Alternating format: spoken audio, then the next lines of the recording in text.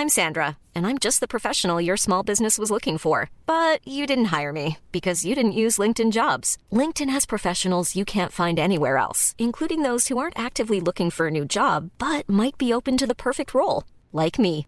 In a given month, over 70% of LinkedIn users don't visit other leading job sites. So if you're not looking on LinkedIn, you'll miss out on great candidates like Sandra. Start hiring professionals like a professional. Post your free job on linkedin.com/people today. It's that time of the year. Your vacation is coming up. You can already hear the beach waves, feel the warm breeze, relax, and think about work. You really, really want it all to work out while you're away. Monday.com gives you and the team that peace of mind. When all work is on one platform and everyone's in sync, things just flow. Wherever you are, tap the banner to go to Monday.com.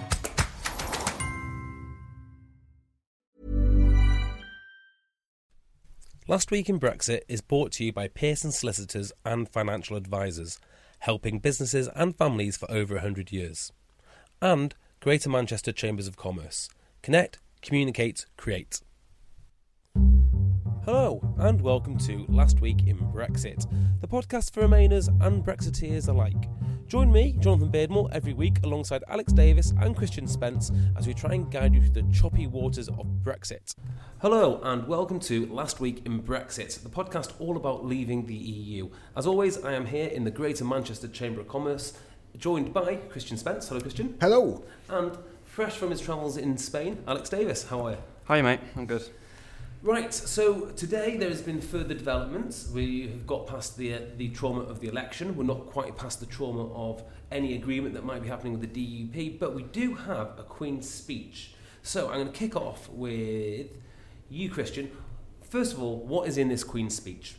What's in it? Well, we've got a range of bills. Not surprisingly, they're rather smaller in number than we normally have.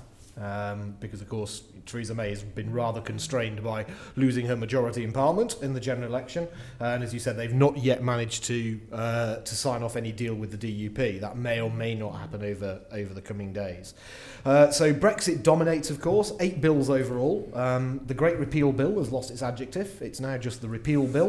But that essentially is... Absolutely. But that's essentially going to do everything we've talked about on these podcasts before. That's about translating as much EU law and regulation into the UK statute book. So essentially the regulatory environment looks the same the day after we leave as it was before. And for the first time, we see the first set of bills where the UK is going to have to change our own national policy to make up for essentially the lack of policy that'll come from the EU statute books. So bills on customs, trade, immigration, fisheries and agriculture, nuclear safeguards and international sanctions. Those are going to be chunky bills. They're going to take a long time, and some of them are going to have to wait quite a while before we see them, because they're going to be hugely dependent on the negotiations and what comes out of those over the next 12 months or so. Beyond that, actually, it's pretty small fry. There's a couple of bills rolled over from previous parliaments. So we've got legislation coming on developing the UK's space industry and on automated and electric vehicles. The high-speed rail Phase 2A is coming into legislation, so that's essentially keeping it going north of Birmingham. Last year we got sign-off for the London to Birmingham stretch, and building work starting on that now. So the bit that will take from Birmingham up to Crewe will start to be legislated for. I guess like the first bit, that's going to take a number of years to go through because of all the appeals and the compulsory purchase orders. But, beyond that, that's really about it. There's all sorts of smaller tweaks. Tenants' fees, you might remember the Conservatives talking about wanting to try and do something about the kind of sometimes random amounts of money that sometimes appear to people who rent property from landlords or agents. There's a bill going to be brought forward to try and manage those, along with other tweaks to travel protection, domestic violence and abuse bill, some financial guidance bills, and I think perhaps more interesting for us, there's one on data protection. Now that's perhaps a bit different to the rest, because that is really about making sure the EU's changes to data protection also will continue to exist in the UK statute book. So they don't talk about that one alongside Brexit, but essentially it's going to be, I think really the substance of that is going to be making sure the new GDPR regulations, which kick in a year's time, will keep going after we leave the EU. Yeah. But yeah, that's it. It's very, very light on the domestic agenda. Yeah, now the data protection stuff is interesting because it is actually fundamentally incredibly boring stuff, but very, very important to business. It's one of those unseen things. Yeah, absolutely hugely important, and increasingly becoming important in the trade deal scenario. So, security of data when you're trading across borders, particularly as you start to look at services across borders, it's going to be a big issue as part of the Brexit stuff, certainly.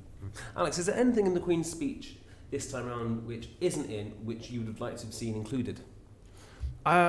I don't know about things which aren't in, which I would like to see included, but there's lots of things which were in the manifesto which have been left out. Yeah.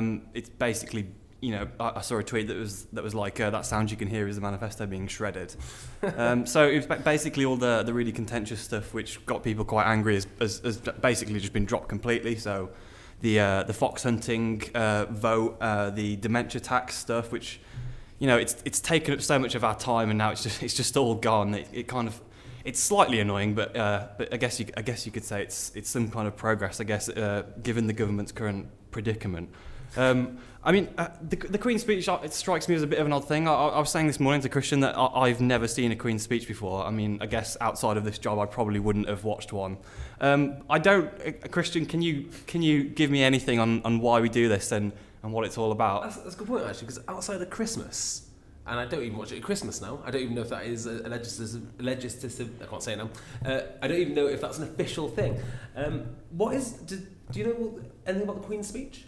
So it's the official title of today is the state opening of Parliament. So this is the moment where we get to see visibly what our constitution looks like. There's a very visible recognition here that the Queen sits over and above the two houses of Parliament, and that it is in her name that the government of the day delivers legislation. We're kind of reminded that of things like that through royal assent.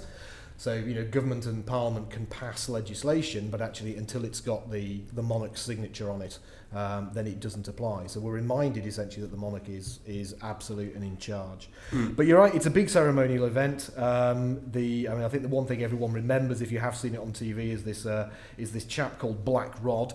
I thought you were going to say Dennis Skinner then. Well, there's him too, and sometimes it may feel as if he's been around even longer than Black Rod. But Black Rod, of course, is sent. He does this very lonely walk from the Lord's chamber through the central lobby to the Commons chamber. But before he gets there, the door is slammed shut into his face, and he has to knock before he's let in. What's going on there is essentially this dates right back to the Civil War, and this is essentially one of the roots of why we had the Civil War in the first place. It's all about who is notionally in charge. So the Queen, of course, is constitutionally at the head of all this. She summons the MPs to the chamber, but they shut the door to saying, no, we're independent. The Commons has nothing to do with the monarchy. We are absolutely independent. We are the ones who rule in the monarch's name. And we don't just do the monarch's bidding without question. So the door gets slammed as that symbol. He knocks and then does the invite, and of course everyone follows because that's the way it goes. But it's one of those very odd bits where hundreds of years of history is still on display. And how binding is the Queen's speech thing? I mean, can bills be introduced that haven't been in the Queen's speech? Can bills, get thrown out that were in the Queen's speech? I mean, is it just a ceremonial thing? It is really. It's a statement of legislative intent, essentially. So it allows the monarch to say that this is what her government's going to be doing. But certainly the government can introduce bills that aren't in the Queen's speech.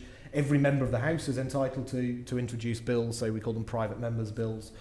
They can come through, and certainly Queen's speech bills can fall. The usual convention, though, is that the failing of a Queen's speech bill is seen as a vote of no confidence. Now that matters less these days because of the Fixed Term Parliament Act, because that's changed the way votes of no confidence work. But essentially, it's seen as a pretty damning indictment on a government if it can't get a Queen's speech commitment passed. Yeah. Well, just interestingly on the private members bill, a bit of trivia for you. When you're going through a Conservative Party selection, they ask you for two members bills. Private members' bills. One is to be serious, and the other one is to be less serious. And I heard of one last year for this election, which was the regulation of the size of letterboxes for campaigning. That's it. There's all of these sorts of things. Yeah, there are many things crop up in private members' bills. Very few ever make it as far as legislation, but just occasionally they actually get on their way onto statute. Well, in the words of Dennis Skinner and his heckle today, get your skates on. Skates have been attached, and they are currently rolling into the European negotiations. So what are we on now? Day 2 of European negotiations. Is it day 2? I thought they'd be going for... It's day 3. We kicked off on Monday, didn't we? Yeah, so yes, day 3, that's right. On Wednesday. Though I'm not entirely sure anything's happened since we met. No. Since the two met. So yes, we sent David Davis and his Secretary of State off to Brussels on Monday for the first round of talks. Lots of photographs from the chamber there in Brussels. Do we know anything more? I don't think we do. No, it seems to me we wait for events followed by event and nothing really happens. Yeah. So we have a referendum, nothing really happened. We submitted Article 50, nothing really happened. David Davis is now negotiating and still nothing has really happened. It does feel like that, but I think this was just the first day. So I think it was lovely if you look to the European Commission's website, which is by far and away the best place to find out any information on the Brexit negotiations, because they're publishing everything, whereas our government isn't. They published the agenda, and what was nice, I think, was the meatier section of the agenda was about discussing when the future meetings were going to take place. Now, I don't know about you, but I have also spent too much of my life in meetings deciding about what will happen in other meetings, but that certainly seemed a substantive part. But I think they've kicked things off. There were some breakout sessions, apparently looking at specific bits of the deal and what we'll go through. And I think the main news that came out of it really was it kind of sounds like the UK has given into the EU's request that we talk about divorce and payments first before we talk about trade deals. This, according to David Davis earlier in the year, was going to be the row of the summer. In his phrase, because he wanted everything on the table at the same time, but it looks like we've conceded that and we're going along with the EU's wishes. I think some people have kind of reported on this as a kind of major capitulation, and then you've got people on the other side saying that, you know, it's good that we're progressing and that we've come to an agreement and it's a two-way negotiation and that kind of thing. And I think like with many issues in this, it's not quite as clear-cut as that, because I think there's been slight movement on either side, but it's certainly been a larger swing on our side than theirs. I think we've said before that the EU's position in terms of the sequencing of the talks and what they want to talk about and arrange first has been set out for quite some time, and they haven't really shifted. Whereas obviously David Davis and our position for the most part has been that we will have parallel negotiations on the divorce bill and the future trade arrangement. But I think there has been a little bit more movement perhaps on the EU side than people are seeing, because I think the original demands from the EU were that we would essentially get the divorce settlement completely dealt with before they would even think about discussing trade, whereas now it's switched to this, we just want to have made, significant progress before they'll open up trade talks. So I think they have slipped a little bit, but considering the way that David Davis was talking about this before the negotiations started, I certainly think it's more of a capitulation than a compromise at this stage. But then again, I'm not sure that that's a bad thing, because essentially at this point the cards are completely in their hands. And if David Davis would have said, no, we're not going to agree with that sequencing, Barnier would have just crossed his arms and said, well, come back to me when you want to talk, And, the Tories have been riding on this rhetoric that no deal is better than a bad deal, and they're prepared to walk away. And we had an indication on day one that maybe they're not so willing to do that as they originally made out to be. So I kind of see it as a decent first move.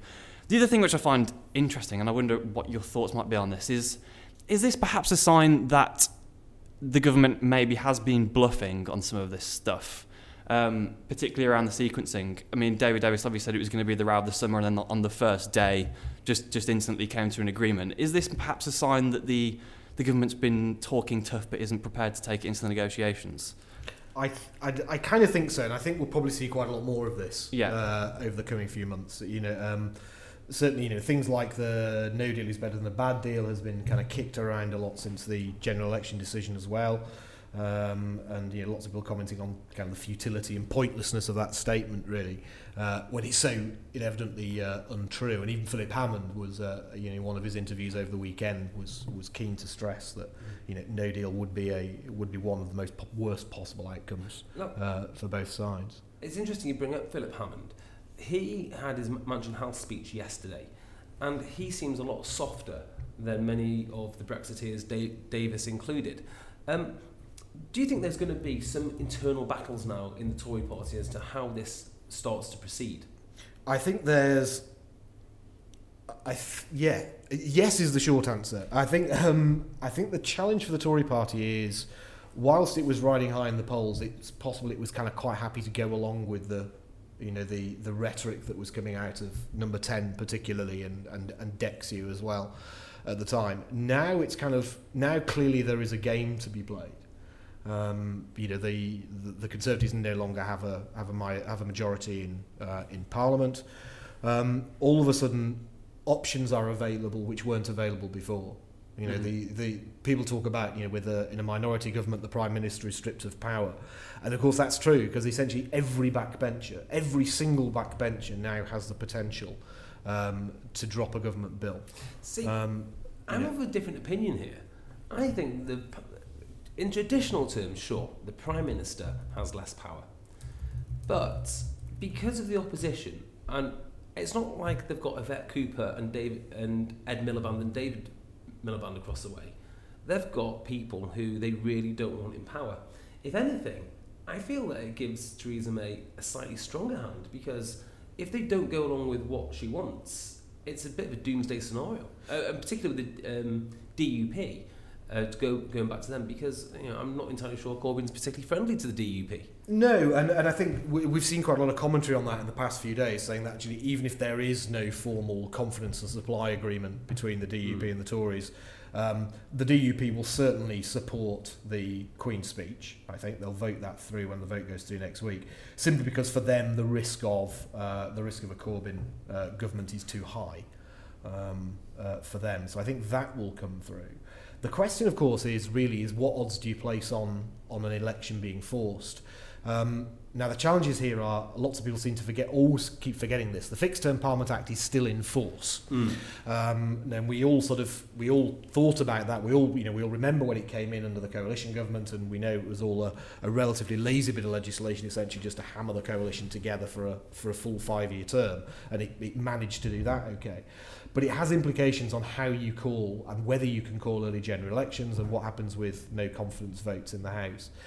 So the question is really, with the public mood as it is, would Labour really want to go for an early election, to force a second election anytime soon by voting down confidence in the House?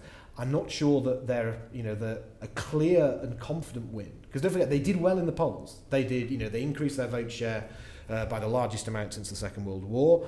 They got it up to 40%, but they did it through that challenge that Labour always has, which is piling up votes in safe seats. So we now have 25 Labour seats with a majority of over 30,000. We saw the big increase in turnout, particularly from the under 25s, but the under 35s generally. But mostly those are university student voters who live and are voting in constituencies Labour already have won. So they're still, I think we forget, Labour are 50 or 60 seats behind, short of the majority. So they've got a long way to go, and they've got a long way to climb from a 40% vote share to get a 40% share up 60 odd seats. And for a safe majority, realistically, they need 80 or 90. That's a big ask. Yeah, and I'm not sure they'd be willing to risk it. Yeah, it's interesting how the kind of mood seems to have shifted slightly even since the general election, because Corbyn and McDonnell were certainly hailing it as a win for Labour after the election. I mean, they said that obviously the Tories had won the election, but they hadn't really. They'd lost, and that it was mainly a win for Labour. But I think if you look back to 2015, I think Labour at that point were 48 seats behind the Tories in the 2015 election.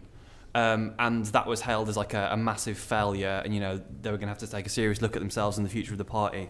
And in this election, they're 60 seats behind, and it's being hailed as a win. But in recent days, it tends to have shifted, and the Labour Party seem to have kind of settled down and realised what's going on here.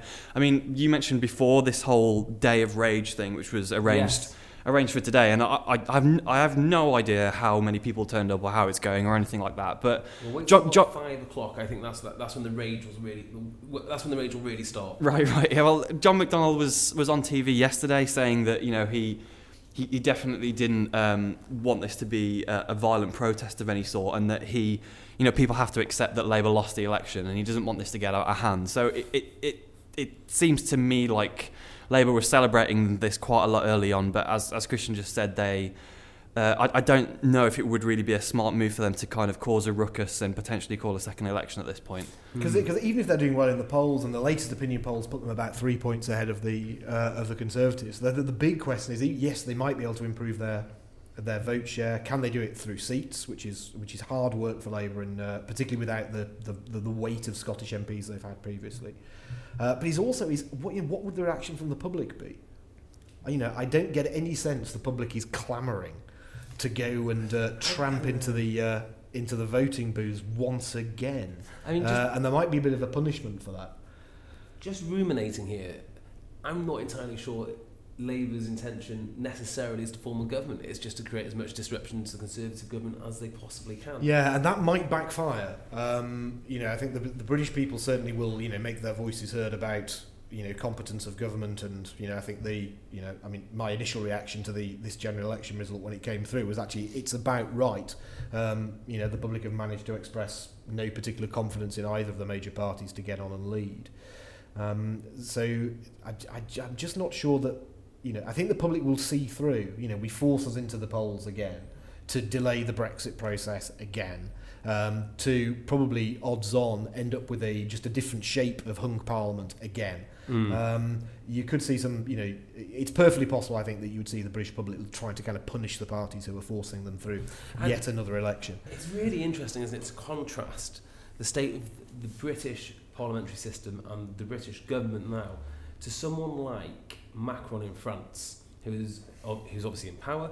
He's won over his parliament, and he's starting to make noises in Europe, as are other European leaders, which strike me as a bit softer on Brexit. In fact, almost to the point of saying, "Hey, you can cancel it now at any time."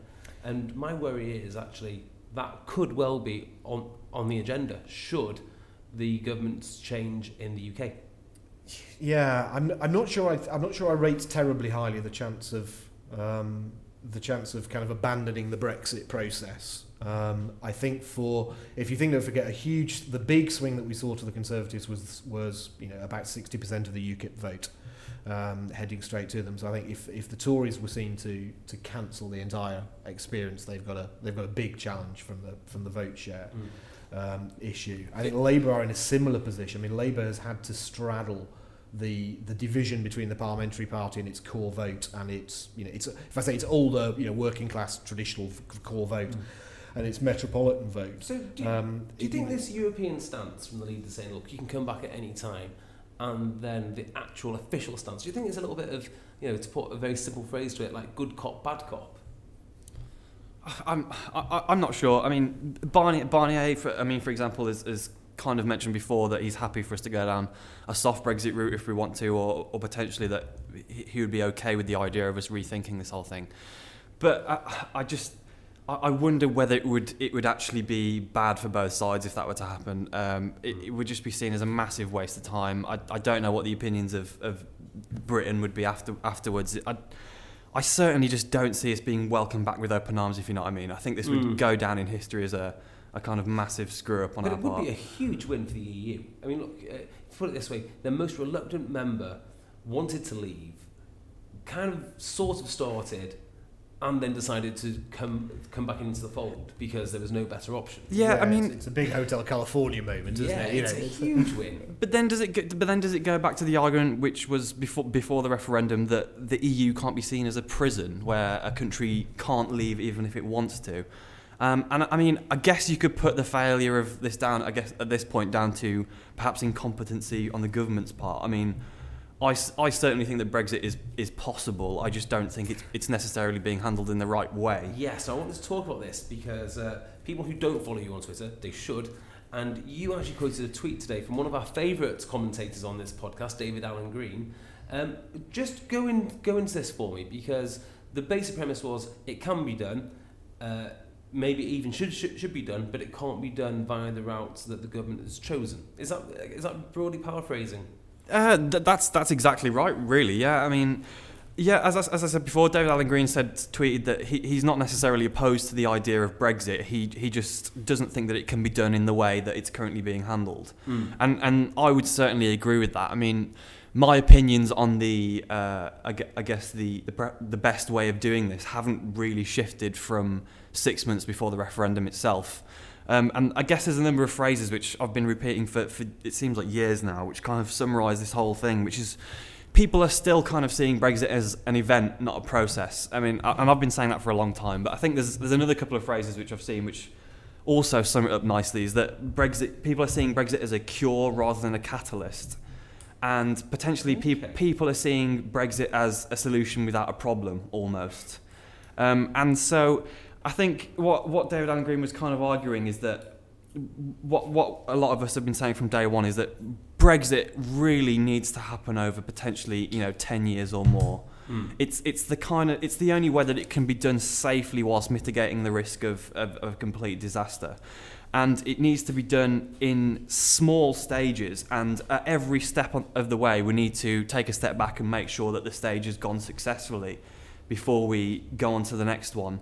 And I think where this has gone wrong is that the hardcore Brexiteers are worried about that kind of approach because they are more concerned about Brexit as an end rather than a means. Yeah, so they are more concerned that this actually happens. Yeah. Because if it doesn't happen, 5 years is a lifetime in politics. Yeah, I mean, all sensible facts and things like that will tell you that this is something which we need to take our time over and be very careful about. But the worry is from people on the other side that if we take that approach, it will either end up not happening, or we will kind of get bogged down or stuck in a kind of interim place where we're kind of half in and half out. And again, I think that's potentially a bit of a simplistic way of looking at it, because obviously we could find ourselves in a situation like Norway or Switzerland where we're technically outside the EU, and we are, pretty far removed away from the political side of the EU, which I think is where there's probably the largest amount of broad agreement between everyone, that's the area that we want to move away from. We could find ourselves where we're removed from the political side of it, but we're still, attached at the hip, basically, in terms of trade and decision making. And I think the worry from people on the other side is that we will just get stuck there. And so they've gone down this harder route of it needs to happen, and it needs to happen quickly, basically to avoid any chance that it doesn't go wrong. Okay, so just elaborating on that a little bit more. Everyone talks about the 2 years for the Brexit process to be completed. Mm-hmm. It strikes me as the Brexit process isn't really the process, or that it isn't really the end of it. In fact, it looks like this transitional deal is going to be far more important and far more substantial than this initial two year period. Yeah. I mean, yeah, it's certainly entering the fray and the mainstream kind of talk of politicians, because I mean, you mentioned before the Philip Hammond speech. Obviously, he was joined by Mark Carney as well, and it was kind of a double team by them of, I guess, kind of softening. It seemed like a softening of the government's position, certainly of the way that Theresa May is talking about Brexit. But everyone now is jumping on this whole transition bandwagon, and that there needs to be a transition. And they've been saying that for a long time that we need to avoid this cliff edge, and there was talk of interim arrangements, but now it seems like transitional arrangements are the terms that the government's really running with. Sorry, carry on. No, I mean, I just find it interesting because, I mean, first of all, the whole 2 year Article 50 thing is, I kind of feel like it's starting to cloud debate a little bit, because people, first of all, seem to have lost sight of the idea that the 2 year negotiating period can be extended. I mean, it's something which we were talking about so much before the referendum happened, that we had this 2-year time limit, but if there was agreement, it could be extended. And people seem to have forgotten that it doesn't have to just be 2 years. And if this is going to be a massive disaster, then we can all agree to extend it by 1 or 2 if we want to.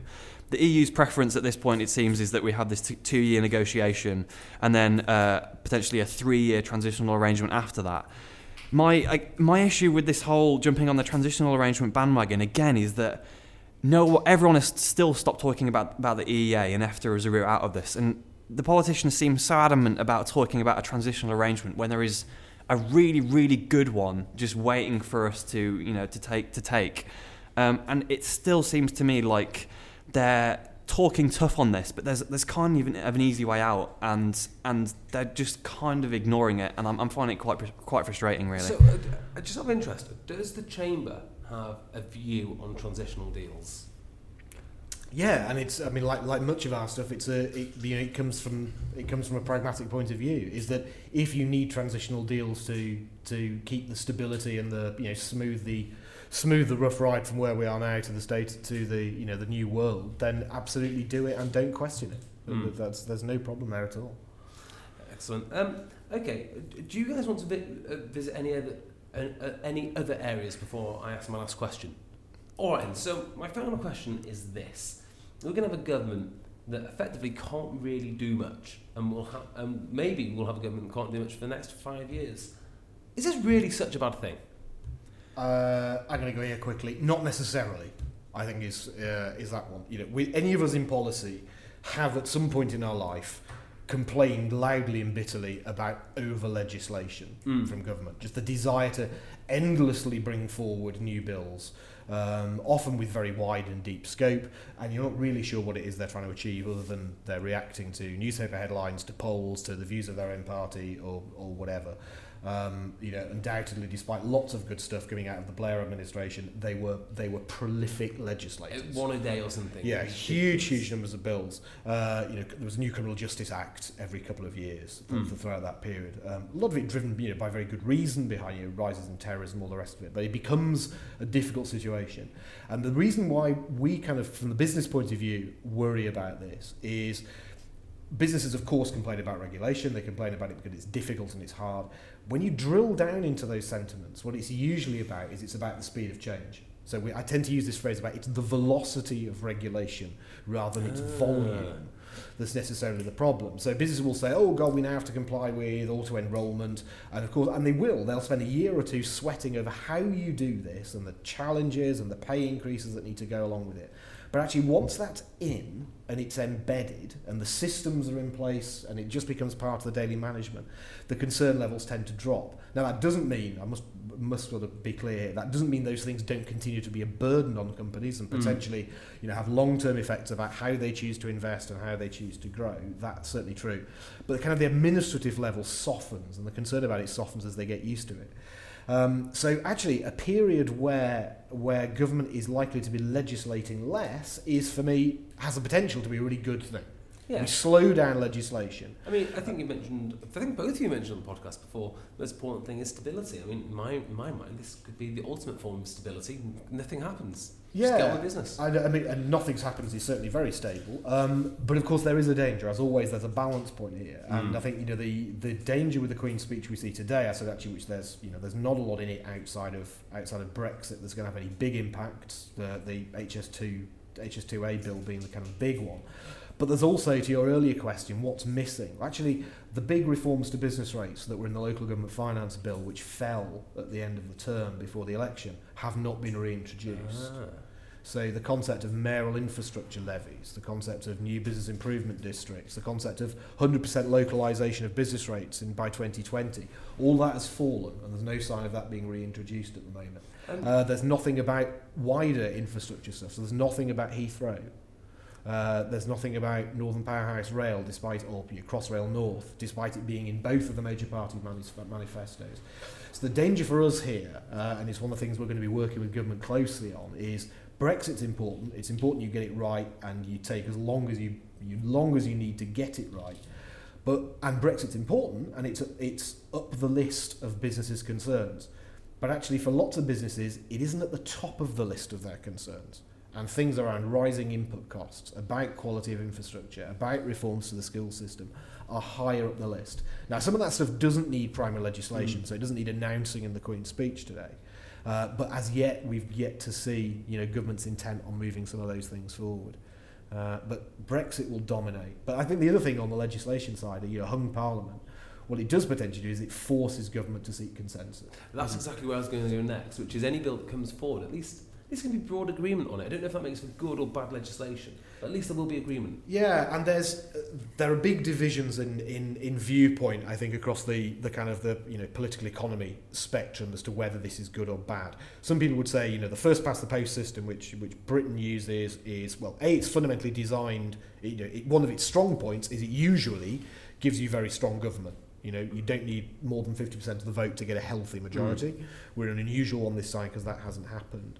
And actually, the adversarial rough and tumble of a first past the post parliament gives you the ability to flesh out really good quality legislation because actually it's a strong opposition. The downside to that, and the downside to that system, is actually if you have a majority in the House, then basically you can do what the hell you like. Yeah. And an executive with a majority is pretty much carte blanche to legislate whatever they like because they've got the majority in the House.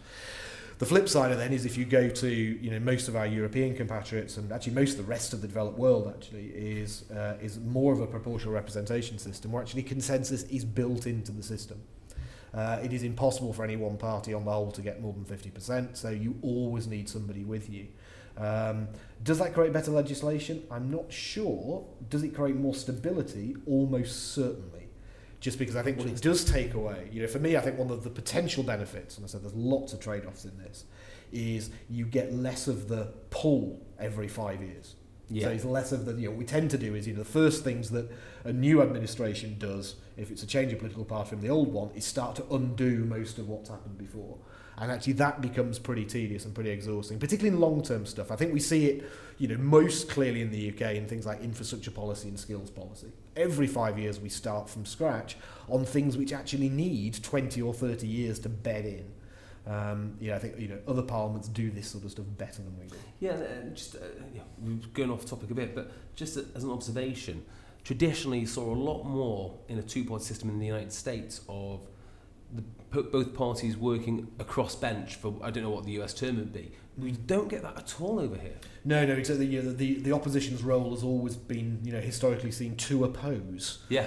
Now, occasionally you get differences in that. So, the conservative David opposition Cameron and education is one that comes to mind. Yeah, conservative administration, sort of 2001, 2005. Sorry, conservative oppositions, 2001 and 2005, voted with the government on a lot of stuff. Where there was seen to be broad acceptance of policy direction.